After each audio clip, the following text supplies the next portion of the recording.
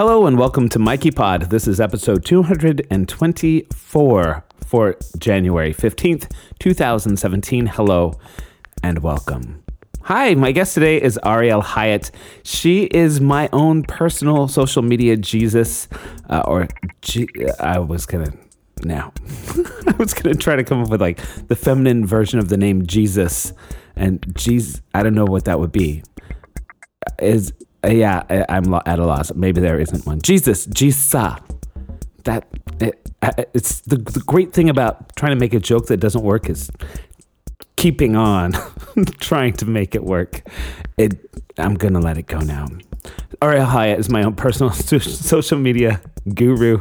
I've known her for a long time. She was one of the first people to really leverage podcasting. So I knew her from in the early days of this podcast. And she represents a lot of artists, and I played music. So it was perfect for all of us. What is going on with my voice? I'm actually really tired. There's a pot of black bean soup cooking on my stove. Ringling Brothers Circus is going out of business, you guys. I am happy. I'm very happy about this. I'm not happy for the people who don't have jobs or who won't have jobs and anyone who, but I am happy for the long-term meaning of this, which is they won't be exploiting animals anymore and then forcing them to do ridiculous tricks and driving them around in trucks all around the country, parading them through streets of towns. It's awful, and I'm thrilled that this isn't going on anymore. I could not be any happier. So yay. Goodbye. I was going to say I'm sorry, Ringling Brothers, but I'm not. I think what you did was despicable. So yeah, I am a little fired up. Yesterday there was a big fur march here in New York City. We went to. Wait, did I? I didn't say any of my things about who I am, did I? No, I didn't. Hi, I'm your host, Michael Herron. I'm a composer, pianist, electronic musician, storyteller, and activist based in New York City. And as such, I have some pretty diverse tastes in things. So on this podcast, you can hear guests ranging from activists to musicians to pastors to authors, whatever else strikes my fancy. I was just too heated about the end of that horrible place to do things right today. I've been sending this podcast to your ears for a little over 11 years. If you'd like to know more about me, stop by my website at michaelherron.com. Hit me up on social media everywhere as @michaelherron. Send an email to mikeypod@gmail.com. And that's it. It's so funny. I started doing that little blurb at the beginning of the podcast for people who were just listening. So I wonder if the people who are just listening to this episode for the first time turned it off, not knowing what the fuck was happening. I think I'm back on track now. So the other activist-y thing that happened this weekend was a massive fur protest.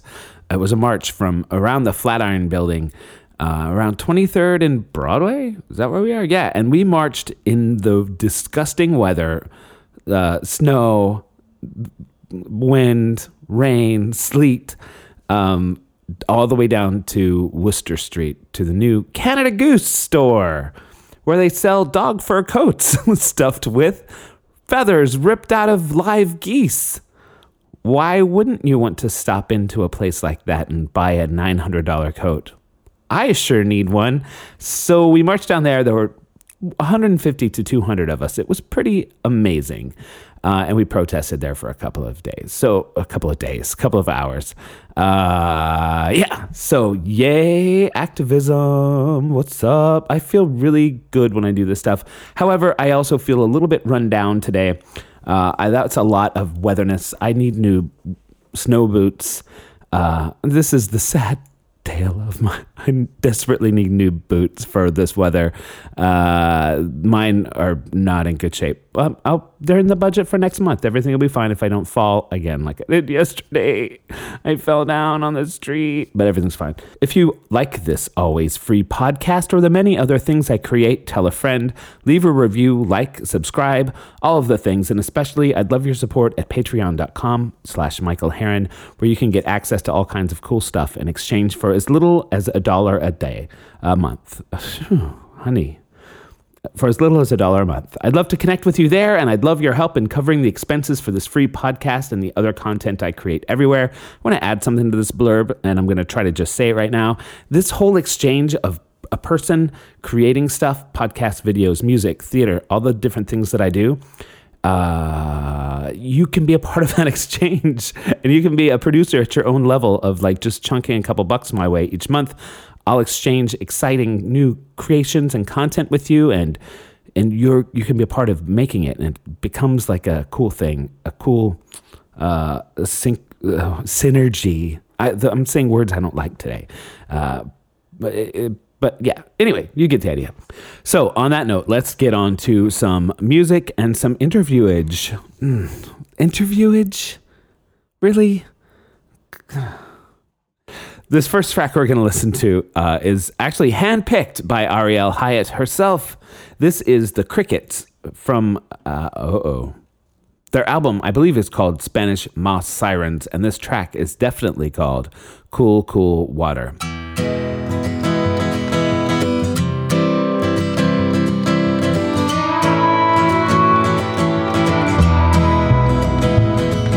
Sitting on the banks of the Magnolia River, trying to figure out which way I should go. I could head upstream to the cool, cool springs, find the bottom of the bottomless cold hole. If I head downstream on this winding river, I'll eventually end up in warm Weeks Bay. Who's to say which way is better? The decision's mine at the end of the day. Cool, cool waters take me home to the world to leave me alone. Cool, cool waters let me roam. Cool, cool waters take me home, take me home.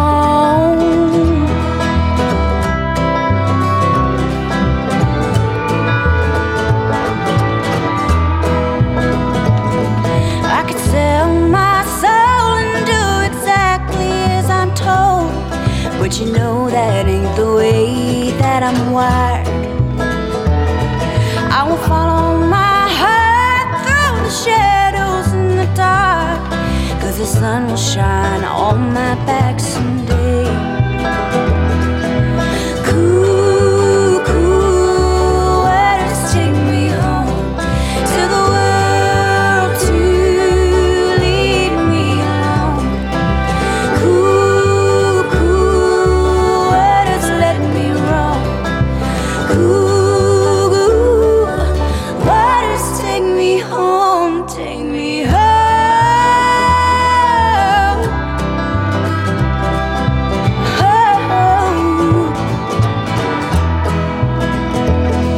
Let the magnolia trees sweep away my indecisions. Let me free my mind and let it be. Oh, let it be.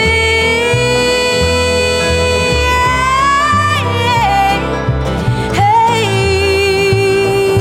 hey. Cool, cool waters take me home to the world to leave me alone. Cool, cool waters let me roam. Cool, cool waters take me home, take me home.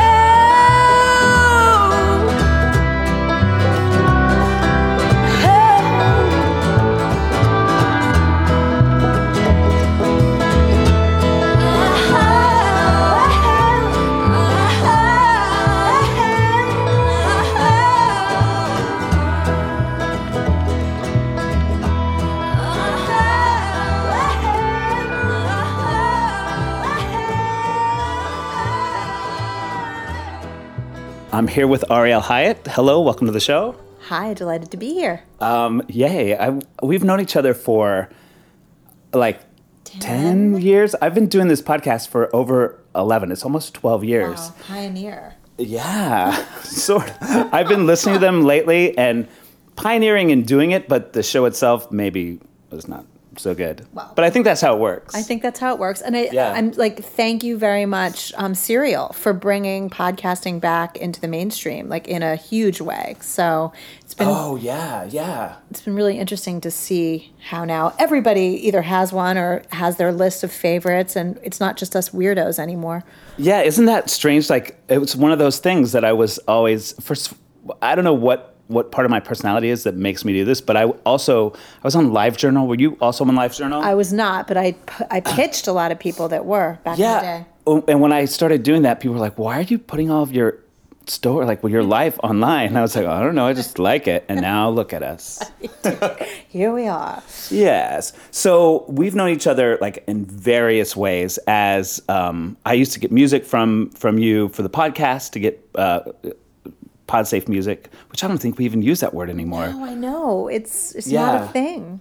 But then I went on, once I started doing my own work, you helped me with my social media campaign, and then I learned so much from Social Media House and all this stuff, and I'm always sending people to you, so I'm super happy to talk to you. That's our story. What about you? Like, what got you involved and interested in doing public relations work? Actually, my mom, when I was a teenager, is a career counselor, and she said, I think this is something you'd be very good at. You're a good communicator, and it's an interesting dynamic job. And I went and became an intern at a friend of ours was running one of the top PR firms in New York in the fashion industry. Mm-hmm. And I was 17 years old. I started interning my summer between high school and college. And then I got invited back, and I went back every year through all of college. And they had a sister office in London, so I spent a semester a season in London. And so I really learned PR because my mom thought it would be a good fit for me. After about 4 years, I realized fashion wasn't my thing. I went to college. I majored in journalism and theater arts. And I returned to PR. I started working at a record label, and then it was a small label, so we did all the different departments, but PR was the one, of course, where I landed, and I've been doing PR my entire adult life.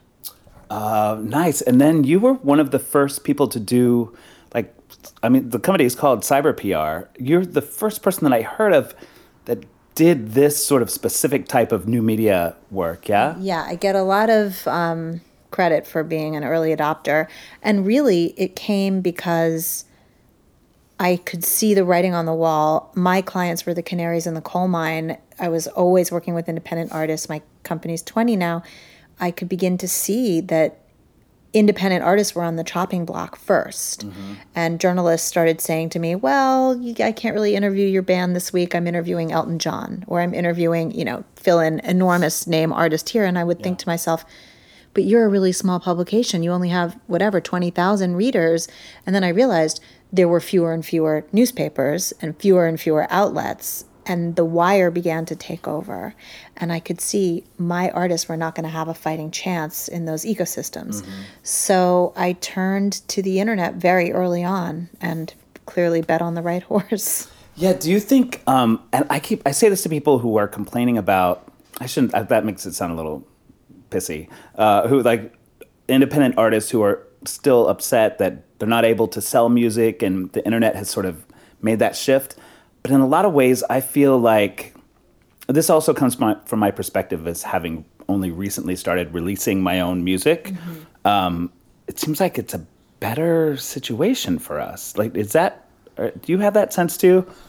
It depends on what day you ask me. I feel like some days I feel really excited about the fact that, it's more accessible than ever, and Spotify and Apple Music and however you want to get your music, it's all out there. But as a creator myself, as an author, I can see a palpable difference. People are not used to buying anymore. They are used to subscription services. So, for example, my new book is up on Kindle Unlimited, which I can absolutely see has affected sales deeply.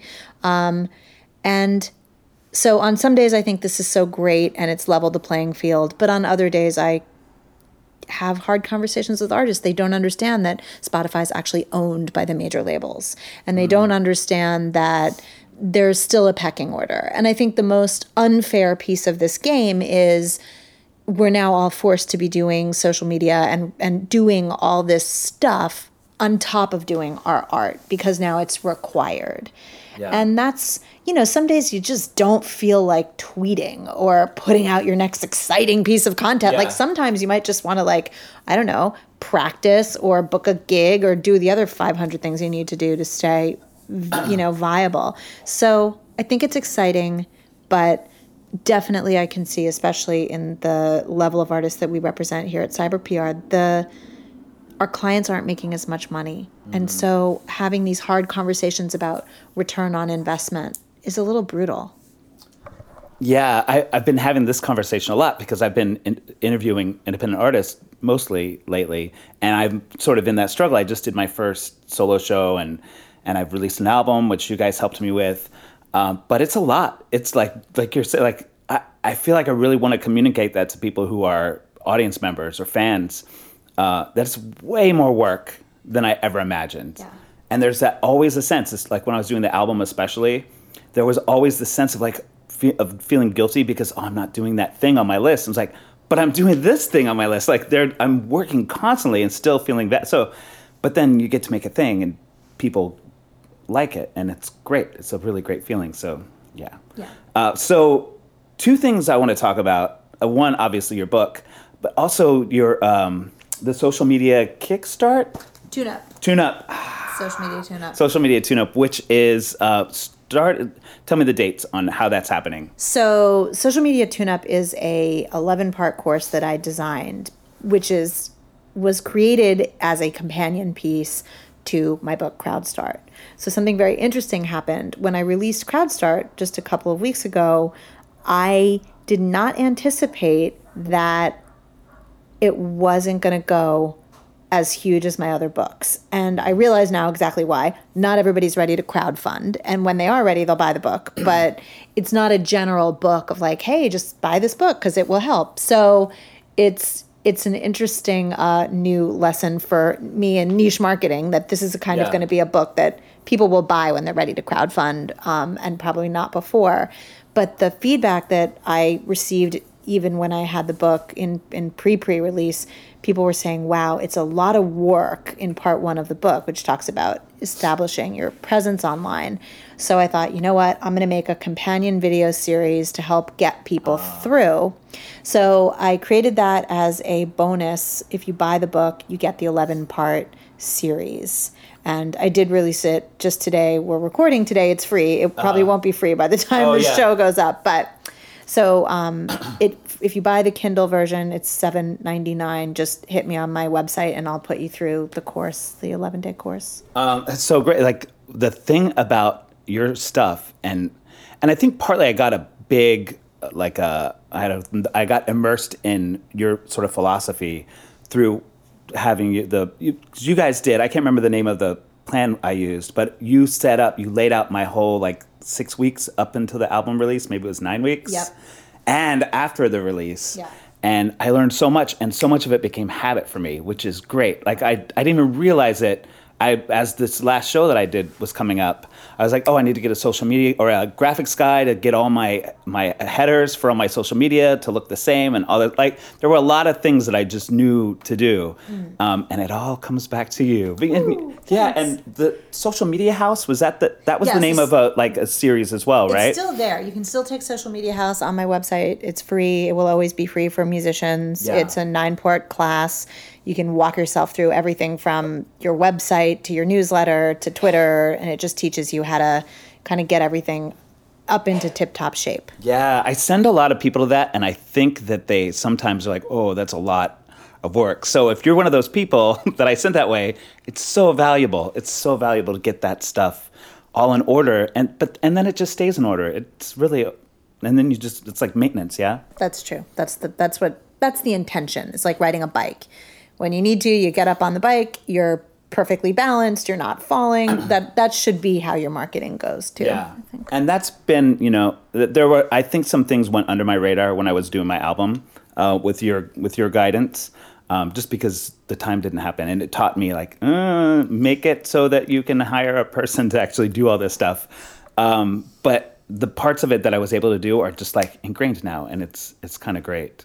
I crowdfunded my album before your book. Luckily, I had two friends, one of whom had done they had both done successful Kickstarters. I had no idea how much work it was going to be. And I had one of them, I sent him, I'd be like, okay, I think my page is ready to go. And be like, nope. And it'd be another week of work. But I went into it blindly. And now we have this great book from you. What inspired you to really focus on crowdfunding? Well, exactly what you're talking about. I also did my crowdfunding campaign. And even though I had coached artists through it and I had thought that I was prepared, nothing prepares you for a crowdfunding campaign. And there's things you're not going to see. And I really wanted to make a roadmap to help people do all the steps, because you're right. It takes so long to set it up and get it right. And you want to be really careful because you don't want to do it twice. That's for sure. Oh, yeah. And you crowdfunded more than just your book, right? Yeah. So I crowdfunded my book, a rebrand of my company. So we had only been serving musicians, and I really wanted to have a separate brand because when we work with entrepreneurs and other types of business owners, they were always confused that my website was music focused. So I needed money to do that. And then I needed money to launch and create Social Media House. So, which is changing lives, as we mentioned before. So, as far as the book goes, it's broken down into 5 sections. Am I remembering that correctly, or is it? I think you are. Yeah, it's preparing your online footprint is the first. Well, actually, you're right. The basics of crowdfunding. Then we have sort of how you get your entire social media presence up so there's actually crowds on it. Part 3 is how to build your campaign. Part 4 is a step-by-step guide on how to get through it. And then part 5 are some tips on, how to not screw up. Yeah. So speaking of screwing up, is there a common or most often committed mistake that you see people make with this? I think it's less a mistake and more a surprise. And the surprise is it's really hard to go out in front of every single human being that you know, that's what it feels like anyway, and ask for money. And even though you think you're doing an artistic project, you're really doing a sales campaign. And I know so many people struggle with asking for money, sales. Artists are all supposed to starve for our art. That's the point. And so this really uncomfortable element pops up when you're crowdfunding, which is, I don't deserve this. Or what do these people think of me asking for money? Or maybe I should have just dipped into my IRA. I mean, all this crazy stuff comes up. And it's not only your crazy stuff, your family, your friends, people start judging. So all this other people's crap around money begins to show up in your crowdfunding campaign. So you have to be really mindful that the little nasty voice inside you might try to take you down. And I mean, my own mother sat me down and said, we're going to give you your wedding fund, because they were basically embarrassed. They thought I was asking for charity. She didn't even realize what a crowdfunding campaign was. Yeah. So that happens. And that's the thing that I think is the hardest part of a crowdfunding campaign. Yeah, I had both sides of that. Like when the days that it was going slow, and there were days that it nothing happened. I was like, nobody cares. Right. Why am I even doing all of that self-loathing, sabotage? Yeah. And then the other side of it, when I was like, no, this is what they my friend said, post every day. I had all this stuff set up, so I had at least a different thing to say about the crowdfunding every day. But I had people send me a message. I had two friends text me wow, you're posting a lot about that. And I was like, yeah, that's kind of, that's what I have to do. Sorry. But there's that sense of not wanting to appear like you're begging. And it's not I was talking to Nate Maingard. I don't know if you know this. Yeah, of course. Yeah, he was on the podcast a while ago, and he put it so beautifully, because we were talking about Patreon. And and I still can't do it. I need to memorize how he said it, but he talked about this creating art being an energy, and the listeners, and the fans, part of the energy exchange is for them to help create the art. Right. Like it's partly that thing. And I think that's what I like so much about how this is happening now. It's challenging as it is. Yeah. It's much easier to connect with people and make that energy exchange, at least have it available to make, than it used to be. Yeah, I mean, money is energy too. My teacher who helped me actually get over a lot of money stuff about 10 years ago is T. Harv Eker. He wrote The Secrets of the Millionaire Mind. Mm-hmm. And he talked about that constantly. Money is energy. So if you're focusing on the person that has a lot of money and you're resentful, or if you're, constantly looking at like being broke, or you have some sort of crazy, money story in your family, like you didn't have any, or someone was cheap, or someone spent all the money they had, whatever. Like you get this sort of blueprint around money, and money is energy. So if you can give it with love, when you see someone, instead of having that knee-jerk reaction of like, oh, look at that, person that's showy, or they have something you want and you're secretly feeling weird. Yeah. Thinking to yourself, that's for me, or good for that person, is a much more empowering way of framing it. And kind of the same thing with crowdfunding. Like whoever's texting you going, wow, you're really posting a lot about that. Well, they've got something going on with money. Yeah. Clearly. So it's very important to, and I think fans and people who don't create art, they really don't understand. They don't understand how they're not supporting you is actually so painful. It's really an interesting, I think about like, until I did my crowdfunding campaign, I was writing books for musicians. A lot of my friends are not musicians. So none of my friends had ever purchased a book that I ever wrote. It's a very interesting, it's an interesting thing. So then when I got to crowdfund, a lot of people came forward that, hadn't before, and it was a really nice feeling. Yeah. Oh, yeah. Like that was like when my Kickstarter succeeded, and then I got to, it was joyful, like with this really joyful feeling of, because I had booked studio time and all this stuff to be like, oh, now I just take this money and I give it to that guy, the recording engineer, and all these string players are coming too. I get to give them some of this money. It became a really cool like exchange, and knowing I had this team or like a tribe behind what I was trying to do. So I love crowdfunding, and I also like, it's scary. It ain't easy. Yeah. No. In your book, you talk about the campaigns that have been successful and kind of the science that goes behind a successful campaign. Can you talk a little bit about that? Totally. So a good analogy would be this sort of unicorn phenomenon that's happening right now in the world of business. Everybody wants to have a unicorn business, meaning $1 billion business.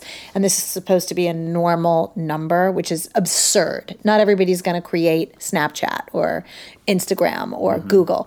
And I think that when we look also at, not only do I think this, I know this because I researched it, most people in their minds, when they think about crowdfunding campaigns, they think about Amanda Palmer, who made $1.3 million, or Zach Brampf, or the Pebble Watch, these giant campaigns that raised millions of dollars, because those are the ones you read about in the media. But the truth is, the average crowdfunding campaign raises $7,000. A far cry from what you read about. And most campaigns you'll never read about at all, because they're people like us just asking our communities for small scale money. And so that's the first thing that I think people have to understand, is that you might want $50,000 or want $100,000. What you have and who you probably are more in the line of 5 to 10, maybe 20 if you're really lucky. So there's that. The second thing to know is, in the science of crowdfunding, when I was researching, there was all kinds of things to know, like your campaign should only be 30 days. There is a certain amount of ways you have to ask, and just posting it on social media is absolutely not going to get you far. It's all about your newsletter. It's all about how you ask in your newsletter. Then there's these really interesting studies. Women tend to know how to ask and get money in a better way than men. I recommend you find that study and read about like what are the words to use in your emails. What you mentioned before about that sort of begging, it's just like dating. If you look desperate and you're beggy, you're never going to get a date. But if you sort of have a different approach, you'll have more dates than you'll know what to do with. It's the same in crowdfunding, but there's a fine line. Yeah. That the direct asking, that was one of the things my friends, I should say Demetrius's name, this is my friend Demetrius Bagley. I keep referring to this guy, but should probably say his name since I'm also saying how much he helped me. He that was one of those things. It was like you have to ask people directly. And that was one of the hardest things to do, and it didn't always work. Yeah. But I did it, and it worked. Yeah. Like it's really interesting because I wanted to be like, okay, I'm just doing this thing and pick it up if you like, but you got to go directly to people and ask them. It's a trip. But then you get to, then people who want to help you and want to be a part of your project, they have the opportunity to be a part of it. That is the key, and I talk about this a lot in the book. I call it your VIP list. It's like you need to know the people by name. How much do you think they're good for? Oh, wow. Right? So all the way down to like the number you think you can get from them. Yeah. Yeah, and you'll be surprised. There will be someone that will come out with more than you expected. And I was surprised too. There were a lot of colleagues who I thought would be good for something. They wrote me back like, I don't have any money, I'm broke, my kid, my this, my that. And they give you all these reasons why. And that's totally fine. Mm-hmm. You can't get personal about that. You just, move on to the next one. Yeah. that was another major lesson. For sure. One of the things I learned that is sort of related to that is that no matter how much I was posting and how many people were like, wow, you're posting a lot, someone would be like, oh, you did a crowdfunding campaign? Yeah, I'm like, how did you not see that? I was like telling the whole world I was dying. Yeah, I had people call the day, like I sent the thank you, my crowdfunding campaign is over now, and 3 people called and mailed me checks the next day, which was awesome. But I was like, how did you not? I mean, you think you're shouting it out from the top of every rooftop, and then people didn't see it. So to the people that get annoyed by these posts, that's why we post so much, because people still don't see. That's right. Once my campaign was finished and I sent people their stuff, I got several emails from people saying, you sent me the stuff. I really got it. Like, they were shocked. Did you have that experience too? No, but this is something that we do sadly hear about, is that it takes longer than you anticipated. And people don't fulfill every single tier that they promise in the time that they promised it. I mean, I remember I funded a documentary. It was a DVD. It was a couple of years ago. I literally got the DVD in the mail like 2 years after I had it was great to get it. It was like a little surprise that arrived. But I mean, a lot of times it's really hard to stick to those deadlines. Yeah, and I didn't stick to my deadlines. It took me longer to finish, but I just sent everyone a thing and told them. Right. It was like, I think I love the way you're able to build a community around this stuff. And now these people that contributed to my Kickstarter are like, oh, that's the guy that sent me this stuff. So I'll give him money again. Yeah, it's about being your word, really. I mean, I took a long time to deliver my final piece, which was actually CrowdStart. And I went through an edit, then another edit, then it wasn't good enough. And this happens. But people are still surprised when you actually can be true to your word. Yeah. The other thing that I feel like is sort of a pitfall that gets under it, well, I'll be honest, gets under my skin is over crowdfunding people. Like there's a lot of times I see someone will do a Kickstarter or GoFundMe or whatever, for something that I'm like, oh, don't do for that, because it kind of like, I feel like it affects everyone who would want to do this. Yeah.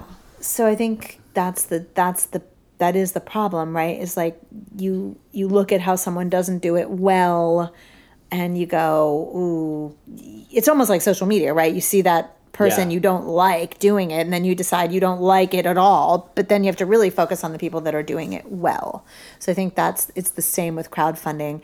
And there has been a lot of talk about that, like, well, people will eventually get burned out, but I don't I don't know about that. I mean, I've been seeing Sting in concert since 1984, and I'm not burned out. Like, I will still go see him when he plays, right? Yeah. I mean, U2, all these, these sort of legacy artists, even the smaller bands that I love that are not stadium level, I've been seeing for 20 years and will continue to go see. So if you have a connection with something and you love and you are a fan, I will still buy every book that my favorite writers write, even if they don't have the smash hit. Like Douglas Copeland, any book that man writes, I will buy it forever. So I think that's how fans are, and that's the good news. Yeah, definitely. Oh my gosh. Thank you so much for Pleasure. joining me today. Where is the best place to find you online? You can find me at arielhyatt.com. On Twitter, I'm CyberPR. And if you want to check out CrowdStart, you can do that at Amazon. Amazing. Thanks for joining me. Thanks for having me.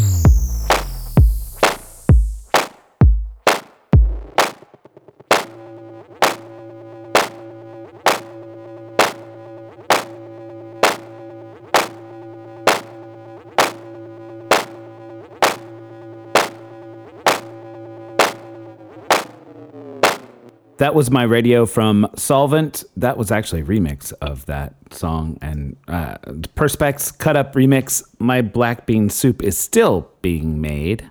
Takes a long time. If you were watching me on Snapchat, you saw the steps of this soup.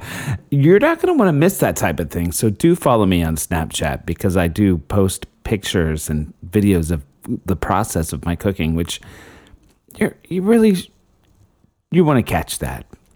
That's really all we've got for the podcast today. I don't have anything else to tell you. Thank you so much. Send me an email, mikeypot@gmail.com. Follow me, look at me, write to me on social media. And thanks for listening. I'll talk to you next week.